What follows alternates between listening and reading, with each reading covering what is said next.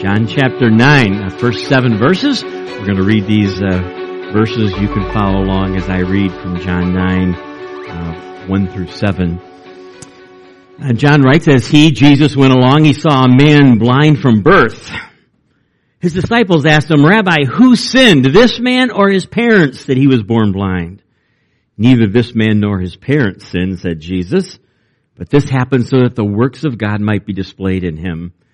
As long as it is day, we must do the works of him who sent me. Night is coming when no man can work. While I am in the world, I am the light of the world. After saying this, he spit on the ground, made some mud with his saliva, and put it on the man's eyes. Go, he told him, wash in the pool of Siloam.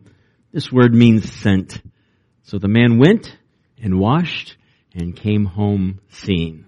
Let's ask God to open up our eyes to this Scripture this morning. Lord, thank you that we have your word that can be the lamp unto our feet and the light unto our path, and to guide us through the challenging days in which we are living in. And we pray that you would just bless us this morning as we look into your word. May your Spirit be our teacher, and may we see some truths this morning that will change our lives and encourage our hearts. Lord, we pray for many folks that are traveling this week, and give them journey mercies. Lord, we pray for the folks in Texas and Oklahoma that are suffering because of the cold weather and the burst pipes and, Lord, just difficult circumstances. And we pray your blessing upon them and encourage them. And Lord, may it be an opportunity to show Christ's love to these people that are hurting. Lord, we pray for our nation today and our country. Lord, we pray for our president and vice president. Lord, may they seek wisdom from you, and we'll give you the praise now in Jesus' name. Amen. All right, we have been in the Gospel of John for probably 7 or 8 weeks now, maybe a little longer than that. And we're in chapter 9. There's 21 chapters in the Gospel of John, so we are approaching the halfway point, and we're going to bite off the entire chapter 9 this morning. If you look at that outline, you're like, boy, we're going to be here for a long time, but I'm going to zip through it. And as Dr. Lutzer always used to say, my job is to speak, your job is to listen, and hopefully we both finish at the same time. So that would be the goal at around 11 o'clock. So that's where we're headed. So John chapter 9, the title, Why Do Bad Things Happen to Good People? I don't know if you've ever asked yourself that question. I think it's a question we all wrestle with, whether we speak it or it's an unspoken question. When we look around the world and we see things that happen to people that we consider good people, we tend to ask that question. It's really the title of a book, best-selling book in 1981 by a fella by the name of Rabbi Harold Kushner. He wrote a book with that title, Why Do Bad Things Happen to Good People? He wrote it after their son at the age of 3 was diagnosed with a serious disease that would mean that he probably would not live past his teen years. And Rabbi Kushner grappled with that question, and he wrote this book, Why Do Bad Things Happen to Good People? Here's a paragraph from the book. He writes, the misfortunes of good people are not only a problem to the people who suffer and to their families. They are a problem to everyone who wants to believe in a just, fair, and livable world. They inevitably raise questions about the goodness and kindness and even the existence of God. When misfortune happens in the life of a person that we consider evil or bad, we say, well, they kind of deserve that. But when misfortune hits good people, it raises up this question of why. I wrestled with that question as a freshman in college when my mom, who was a pastor's wife, was diagnosed with breast cancer and eventually turned into brain cancer and died at the age of 50, just a few years after her only sister of 48 had died of cancer. And as a young 18-year-old college student, you try to wrestle through all of that. Why do bad things happen to good people? I've wrestled with that this week. As on Wednesday, I had a conversation with an acquaintance of ours, not connected to our church, and she began to pour her heart out to me. She was telling me that her husband, 51 years old, has been diagnosed with ALS disease. And here was a fellow that was a firefighter, was on the dive team, and now she's seeing the progressive downward path of his health. And she says, I'm scared. And I had the opportunity just to try to encourage her and pray with her. Recently, we've been in communication with a family that we know from Zionsville, Indiana. They're a wonderful Christian family, and we've known them for a number of years. They have a married daughter and a 6-year-old daughter. In the last 3 months, the husband ended up in the hospital with pancreatitis, and that led to a series of very serious medical health issues, and now there's not much hope for this individual, and we've been trying to encourage his wife in prayer and encouragement, and now she's facing parenting alone. Why do bad things happen to good people? Well, our passage this morning doesn't fully answer the question, but I think it begins to hint at it a little bit in this piece of the puzzle. And we have to understand there are many things we'll never fully understand until we get to heaven. And Paul writes in 1 Corinthians 13, now we see in part, but then we will know fully. And so at some point in time, I think we'll see the big picture.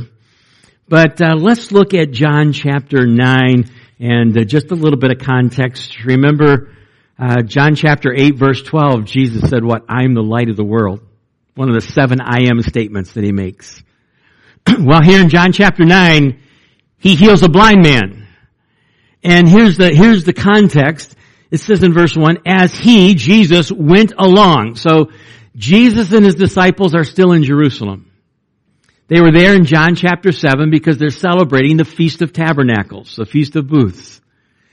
And so they're still in Jerusalem, and they're walking the streets of Jerusalem, and as they're walking the streets of Jerusalem, Jesus sees a man probably begging on the streets. A man that's never had physical eyesight. Jesus saw a man born blind from birth. I don't know if you've ever thought about this, but out of the 5 senses, hearing, sight, taste, touch, smell, the one I would fear losing the most would be sight. I don't know if you ever thought about that, but can you imagine what it would be like to live in a world of darkness where you're not able to see at all? My first introduction to a blind person was a freshman at college, again at Cedarville University, about 1,000 students, so it was a very small college at that time. It's about 4,000 now. But we had a young lady in our class, and her name was April Jenkins. And April was blind. And she had a seeing eye dog, and somehow through her blindness, I don't know how she did it, but she was able to navigate the campus, and she was able to navigate the classes, and she eventually graduated from Cedarville University without sight. Well, here's a man that has been born blind. The precious gift of sight. We take it for granted, don't we? To see the sun rise and the sunset. To see the beauty, as much as sometimes we get tired of the snow, the beauty of the snow. And this last week with the fresh snow and the sun shining, and you see the snow just glistening like diamonds in the snow. Not to be able to enjoy any of that. Imagine the pain in this family when they realized that their young baby boy could not see and probably would never see. And so Jesus sees the man born blind. And we're going to look at very quickly, there's 17 questions in John chapter 9. And we're going to run through them very, very quickly. But that's how I've kind of outlined this passage. Here's question number 1. It's the disciples to Jesus. Verse 2. His disciples asked Jesus, Rabbi, who sinned, this man or his parents, that he was born blind? So the disciples want to know, here's a man blind from birth, and in their thinking, there has to be a blame, there has to be a cause here, and they want to know, is it the man's sin or is it his parents' sin that he can't see? Now we know that all sin and sickness is a result of the fall. Romans 5:12 says, sin came into the world by one man and death through sin.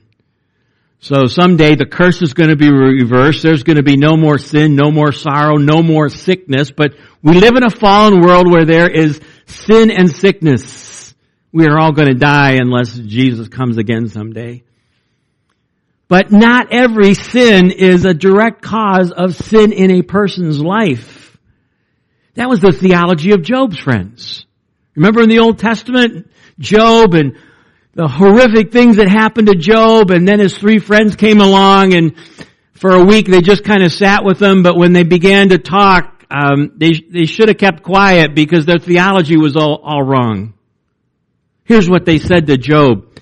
Consider now, who being innocent ever perished? As I have observed, those who plow evil and those who sow trouble reap it. They started to tell Job, the reason you're going through all this is because there's some secret sin in your life, Job, and God's punishing you for it. That was their theology. Well, Jesus corrects that in verse 3. Notice Jesus' answer. It's really the key verse in the whole text. Rabbi, who sinned, this man or his parents, that he was born blind? Neither this man nor his parents sinned. It's a false choice, a false dichotomy. But this happened so that the works of God might be displayed in him. So this isn't a result of the man's sin, born blind. He would have had to commit a sin in his mother's womb, although the Jewish theology thought that could happen. This is not a result of the sin of his parents. This has happened so that God's works could be displayed in him. So that this man's life could be a trophy of God's grace and mercy in his life.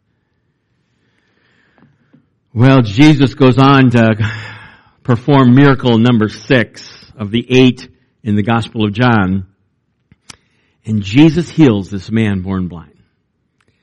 And we read it in our scripture reading, but let's look at it again. How did Jesus do this? And it's interesting when you study the miracles of Jesus is that sometimes he just proclaims a miracle. The storm on the Sea of Galilee, he says, peace be still. The man that we looked at a couple of weeks ago that was paralyzed and had not walked for 38 years, he simply said, take up your mat and walk. But here Jesus does it a little differently. What does he do? Well, we already read it. He spits on the ground. He makes mud with saliva and he puts it on the man's eyes. He makes some mud packs and he puts it on this man's eyes. Go, he told him, wash in the pool of Siloam. This word means sent. So the man went and washed and came home seeing. Now, why did Jesus have him do that? I mean, he could have just snapped his fingers and said, be healed, or whatever proclamation he wanted to make. And so just a little bit of speculation here of what Jesus might have been doing. We discover from John 9 verse 14, to no surprise, John tells us, now the day on which Jesus had made the mud and opened the man's eyes was the Sabbath. It's kind of a pattern through the Gospels that Jesus does these miracles on the Sabbath, and it's right in the face of the religious leaders of the day. And so when Jesus spit on the ground and made mud, in the eyes of the religious leaders, if you've been with us through the Gospel of John, that is considered forbidden work. And I think that Jesus maybe might have done this just to fly in the face of the religious leaders. That that all through the Gospel of John, they butted heads. Secondly, some commentators think that Jesus put these mud packs on this man's eyes because he wanted to test his faith. He wanted him to have a part in this miracle. He wanted to test his faith and his obedience. And so he tells him, go wash in the pool of Siloam. And he obeys, and he comes back seeing for the very first time in his life. Well, that leads us to question number 2. There's only 16 more to go. We're going to keep plowing ahead. Question number 2. It's the neighbor's question. Verses 8 and 9. His neighbors and those who had formerly seen him begging asked, isn't this the same man who used to sit and beg? Others said, no, he only looks like him, but he himself insisted, I'm the man. They're like, is this the guy that was this blind man that we've seen for years sitting at this corner begging? And some said he was, some said he wasn't. And the man says, yep, this is me. I'm the one. I can see now. And so that leads us to some other questions in verses 10 through 12. How then were your eyes opened? They asked. The man they called Jesus made some mud and put it on my eyes. He told me to go to Siloam and wash. So I went and washed, and then I could see. Where is the man? They asked him. Where is this man that healed you? I don't know. Isn't it interesting in the flow of how this happened that when Jesus told him to go wash in the pool of Siloam, and he did, and he could see, by that time Jesus was gone. He's still never seen Jesus. Now, he will meet him later in the text, or at least not meet him, but see him for the first time. But right now, he's never seen Jesus. And so they're asking him, and that leads to the next section, verse 13. They bring him to the Pharisees. And here's where this controversy boils up again. You know, they want to know what happened. They want to know how he was healed, and the interrogation begins. And so they begin to question this man. Verse 15, therefore the Pharisees asked him how he received his sight. He put mud on my eyes, I washed, and now I see. Some of the Pharisees said, this man is not from God, for he does not keep the Sabbath. Isn't it sad that through all these miracles that happen on the Sabbath, that all the Pharisees could see was that Jesus broke their written law, not God's law, their rules, their regulations. They couldn't rejoice in the goodness and the celebration of a man who was never seen, and Jesus healed him. Others asked, how can a sinner perform such signs? So they were divided. Then they turned again to the man born blind. What have you to say about him? It was your eyes he opened. The man said, he's a prophet. Now I want you to notice the progression of who Jesus is in the mind of this man that was healed. First of all, he said in verse 11, the man they called Jesus. Now he's calling him a prophet, and we're going to see by the end of the chapter that he really comes to know who Jesus truly is. Verse 18, they still did not believe that he had been blind and received his sight until they sent for his man's parents. So now they're bringing mom and dad into the picture.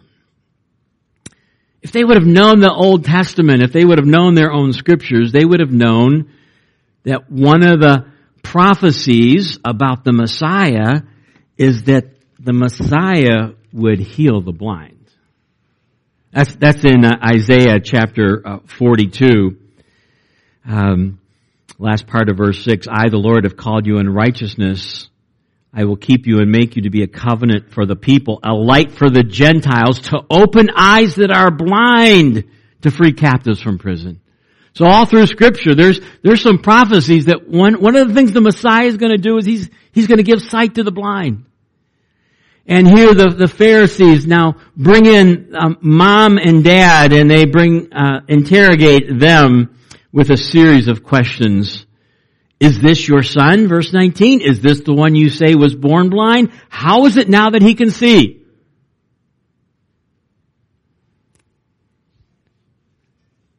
The passage continues. We know he's our son. We know he was born blind, but how he can see now or how his eyes were opened, we don't know.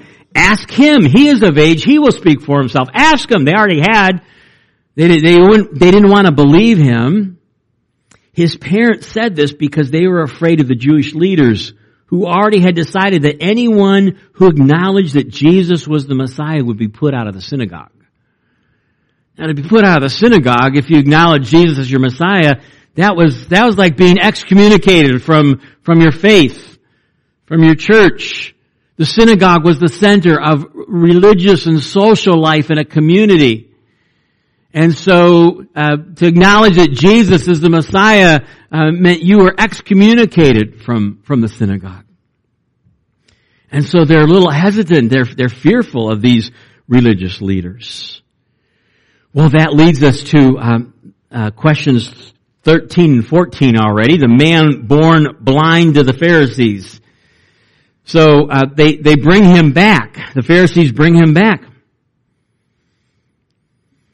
And so they begin to interrogate him. Give glory to God by telling the truth. We know that this man is a sinner. They're trying to get him to say, exactly what happened. He replied, whether he is a sinner or not, I don't know. One thing I know, I was blind, but now I see. Then they asked him, what did he do to you? How did he open your eyes? He answered, I've told you already. Here's the parents to children. And I've told you once. I've told you 1,000 times. I've already told you. I've already told you this story. And you did not listen. Why do you want to hear it again? Then he gets a little sarcastic with them. Do you want to become his disciples too? And that leads to a heated exchange now between this man and the religious leaders. Then they hurl insults at him. You are this fellow's disciples. We are disciples of Moses, verse 28. We know that God spoke to Moses, but as for this fellow, we don't even know where he comes from. Jesus has already told him many times. The man answered, now that is remarkable. You don't know where he comes from, yet he opened my eyes. We know that God does not listen to sinners. He listens to the godly person who does his will. Nobody has ever heard of opening the eyes of a man born blind. If this man were not from God, he could do nothing. To this, they replied, you were steeped in sin at birth. They're answering the disciples' question. Who sinned, this man or his parents? And the Pharisees said, this is your fault, buddy. You were steeped in sin at birth. How dare you lecture us? And they threw him out. That means they threw him out of the synagogue. They excommunicated him. So here's the blind man's response. And remember, there's a progression here. First of all, he says he's a man, verse 12. And then in verse 17, he says he's a prophet. And then later on, verse 33, he says he's from God. We're going to see in just a minute, he takes one more step and acknowledges who Jesus really is. So he's been thrown out of the synagogue for just telling the truth. And now we see the compassion of Jesus. Jesus goes and finds him.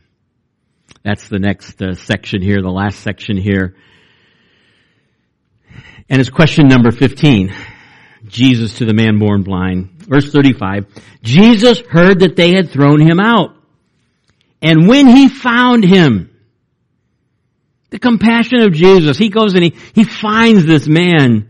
He said, do you believe in the Son of Man? Now the phrase Son of Man means the Messiah. Do you believe that I am the Messiah? He's asking.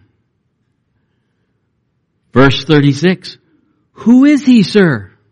Who is the Messiah? Listen to these words. Tell me so that I may believe in him. Jesus said, you have now seen him. In fact, he is the one speaking with you. You're looking at him. You are seeing the Messiah with your own eyes. You are speaking with the Messiah. Notice his response. Then the man said, Lord, I believe. And he worshiped him. And so the blind man went from saying Jesus is a man to Jesus is a prophet to Jesus is from God. And at the end of the chapter he says, you are the Son of Man. You are the Messiah. And he is down on his knees worshiping Jesus. Now that leaves one more question in the flow of the text here. And it says some of the Pharisees, verse 40, here's question number 17. Some of the Pharisees who were with him heard Jesus say this and asked, I need to read verse 39 before we get there. Jesus said, for judgment I have come into this world, so that the blind will see and those who see will become blind. And the Pharisees asked, what, are we blind too? Last question in the text. And Jesus said, if you were blind, you would not be guilty of sin. But now that you claim you can see, your guilt remains. Well, that's just a quick overview of John chapter 9. And I did a lot of reading there, but I wanted you to get the kind of the flow of the text and all those questions. And Jesus performs miracle number 6 of 8 in the Gospel of John. And just very quickly this morning, we'll finish up by looking at 5 timeless truths from John chapter 9. So how can we apply what we just looked at to our everyday life? And we'll look at 5 of these. And here's the first one. The first one is this, that Jesus sees, knows, and cares about our needs. Jesus sees, knows, and cares about our needs. Verse 1, as Jesus went along, he saw a man blind from birth. I don't know how you see people and interact with people, but as all through the Gospels we see that Jesus had compassion for people. It would have been much easier for Jesus just to walk by that blind man who'd been there for years and years begging on the streets, but no, Jesus saw him. Even though that man could not see Jesus, Jesus saw him. And that is an important truth, because I know my tendency, especially with those that might have disabilities, maybe a blind person, maybe a severely handicapped person, maybe somebody in a wheelchair, my tendency is to overlook them. And I understand sometimes our hesitancy in reaching out to people like that, because sometimes it's like, man, I really don't know what to say. And I've heard people with disabilities, and Johnny and Friends, what a great ministry to people that struggle with disabilities. But oftentimes those people say, we feel overlooked in life.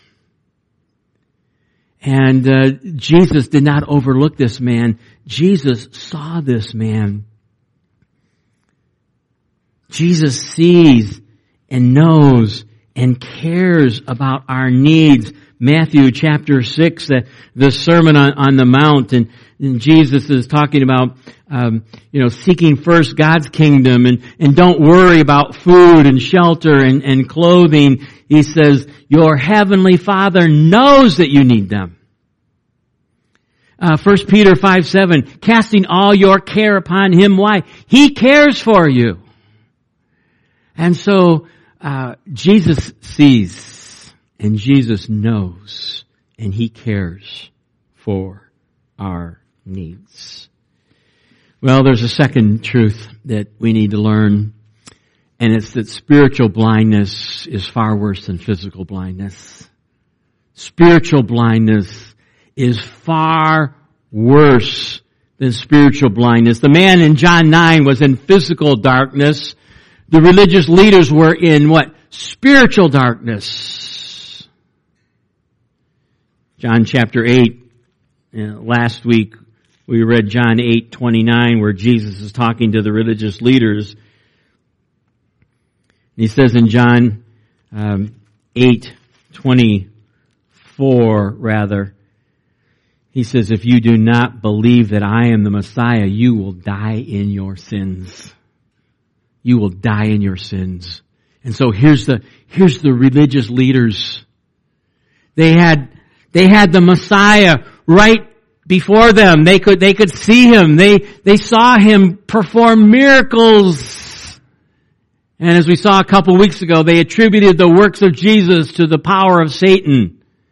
They were spiritually blinded. In fact, in Matthew 23:24, when Jesus pronounces 7 woes on the religious leaders, he calls them, "You are blind guides."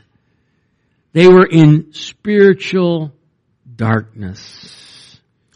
And Paul writes in 2 Corinthians 4, verses 3 and 4, even if our gospel is veiled, it is veiled to those who are perishing.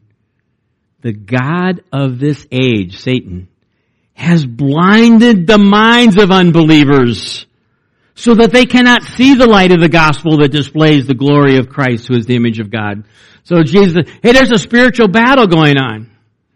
And why can't people see who Jesus is? It's because Satan has blinded their eyes. They're spiritually blind. That's why the Bible in Ephesians talks about when we're come to faith in Christ, we go from what? Darkness to light. It was Fanny Crosby who wrote many of the hymns in our hymn book and who was also blind. Fanny Crosby made this statement, if I had a choice, I would still choose to remain blind. For when I die, the first face I will ever see will be the face of my blessed Savior. How sad for so many people in our world to see the beauty of the created world and not know the Creator. And so, spiritual blindness is far worse than being physically blind. Well, truth number 3 from John chapter 9 is that pain has a purpose. Pain has a purpose. I mentioned probably the key verse in this whole text in John chapter 9 is verse 3. When the disciples asked that first question, who sinned, this man or his parents? Jesus' response was this, neither, but this happened so that. Okay, there's a purpose in this blindness. As we already mentioned, the purpose is that the works of God might be displayed in him. So that this man can give testimony to what God has done in his life. And so one of the things that helps us when we're in pain and when we're suffering and whether it's physically or emotionally is that God has a purpose for that. God doesn't waste any pain in our life. The whole theme of the book of 1 Peter written to suffering Christians who because of persecution were dispersed and Nero was on the throne and Christians were dying, and Peter writes the theme, pain with a purpose. There's a purpose to all of this.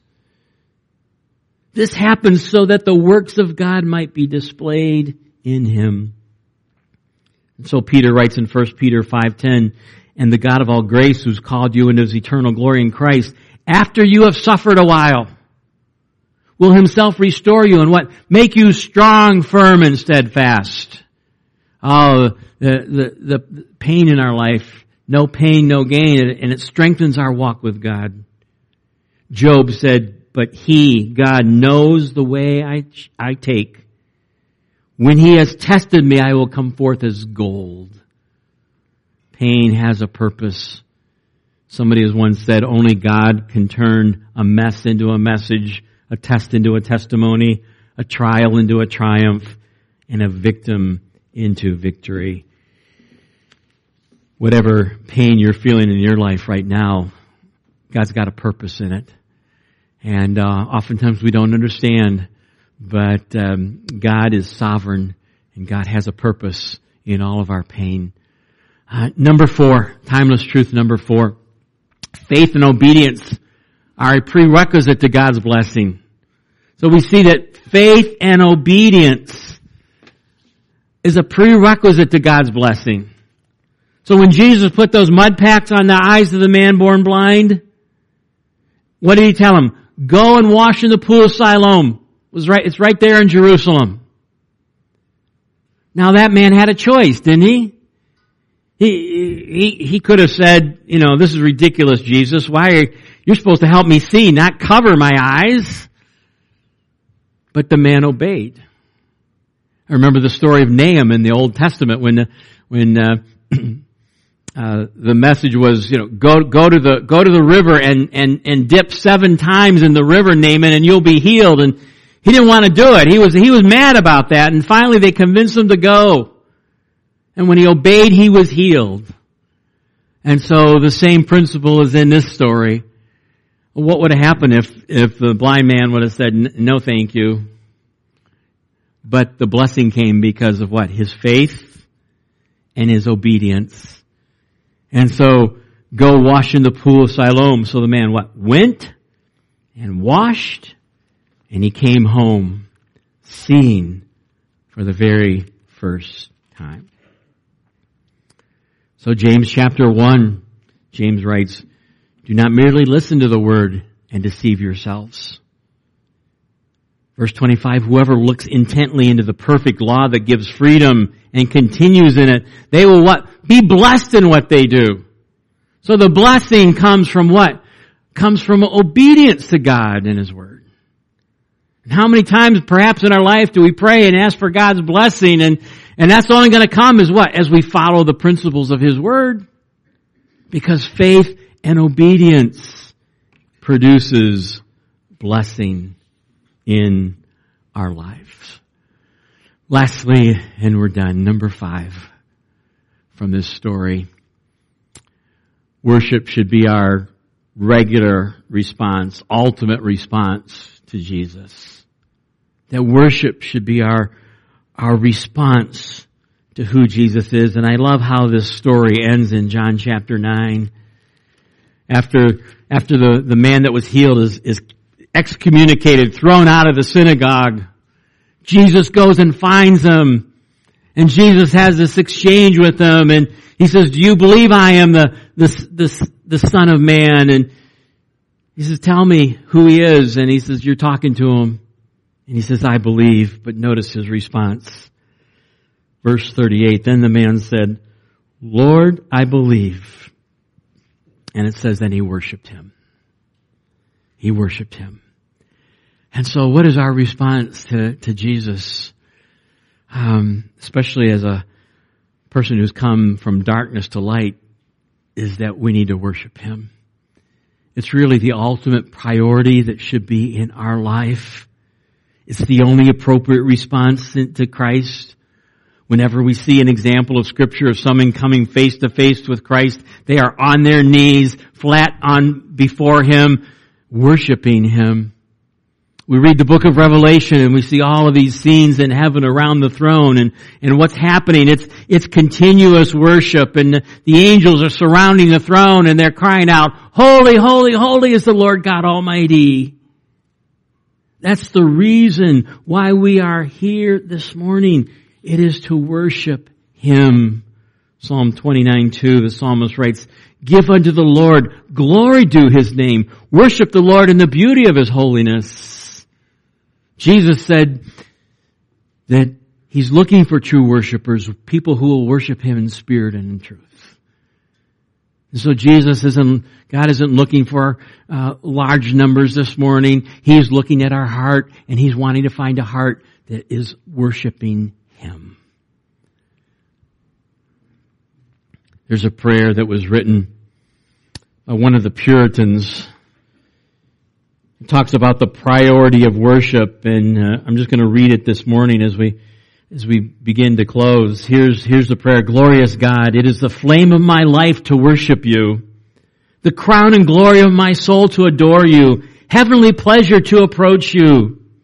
Give me by the power of your Spirit to help me worship now, that I may forget the world, be brought into fullness of life, be refreshed, comforted, and blessed.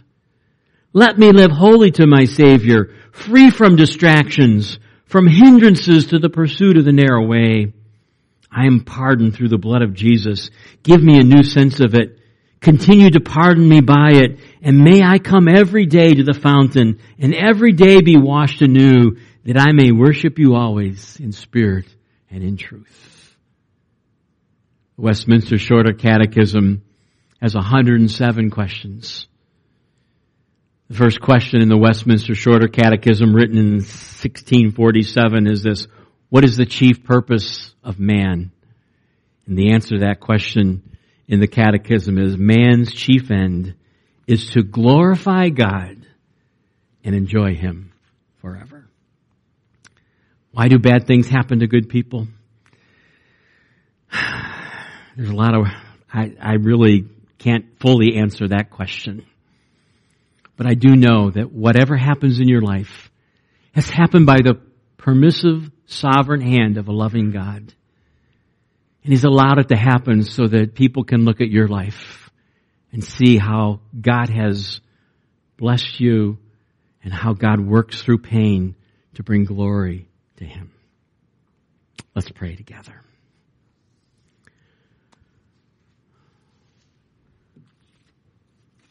Lord, what a remarkable story of your love and compassion for the importance of one person. And Lord, thank you that you didn't just walk by that man that was in need, but you saw him. You saw his physical need. And even beyond that, in a greater way, you saw his spiritual need. And thank you in the progression of the story that this blind man not only received physical sight, but that he received spiritual sight. That he came to find out that Jesus was more than a man. He was more than a prophet. He was more than a person sent from God. He was and is the Messiah, the King of Kings, the Lord of Lords, the light of the world.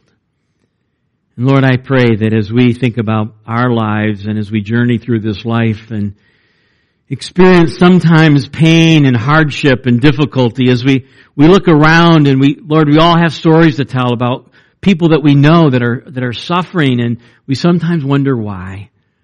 Lord, help us to realize that you have a divine purpose. You have a plan for our lives that is greater than our plan, and is that God Himself would be glorified through His work in us. And so, Lord, may that truth encourage our hearts today, we pray. Well, thank you in Jesus' name. Amen.